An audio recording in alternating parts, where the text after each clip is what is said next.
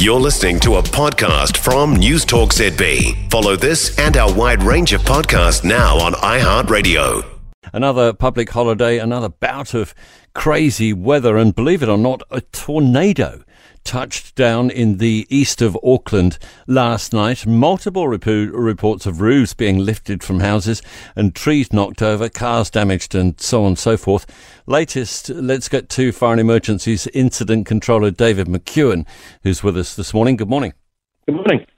What sort of picture are we getting now that it is light? What does it look like?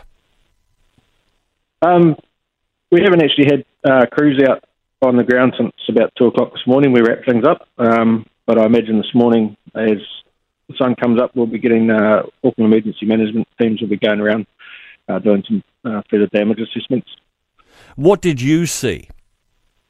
We saw a number of properties with damage to their roofs, trees fallen on, blown over just in the streets as well as onto houses, some damage to vehicles, fences, that type of thing.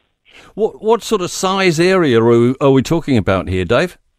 For those that know the area, the calls we received spread from Golflands near the Pekaringa Golf Club in the north down to Stancombe Road where the Buddhist temple is in the south, which is about a 4 kilometre stretch. Wow, that is quite a stretch. So it touched down for that kind of distance. And for those that don't know, that's residential development, isn't it? In the last 20 years, all of that has been built out. Yeah, there's quite densely populated areas as well as some commercial shopping areas, Botany Town Centre, schools, all sorts of properties there. So which properties have suffered the worst?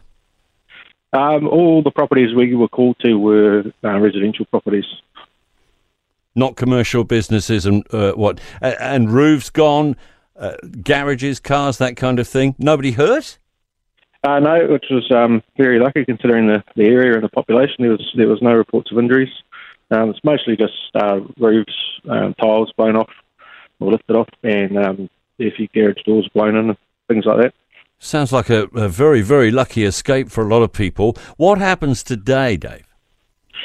Today, Auckland Emergency Management will have some teams out on the ground just assessing the damage in the wide area. Obviously, we've been advising people to contact their insurance companies, get people out to repair the properties as soon as they can. I suspect this morning, once people start waking up in the daylight and seeing further damage, we may receive some more calls. For more from News Talk ZB, listen live, on air or online, and keep our shows with you wherever you go with our podcasts on iHeartRadio.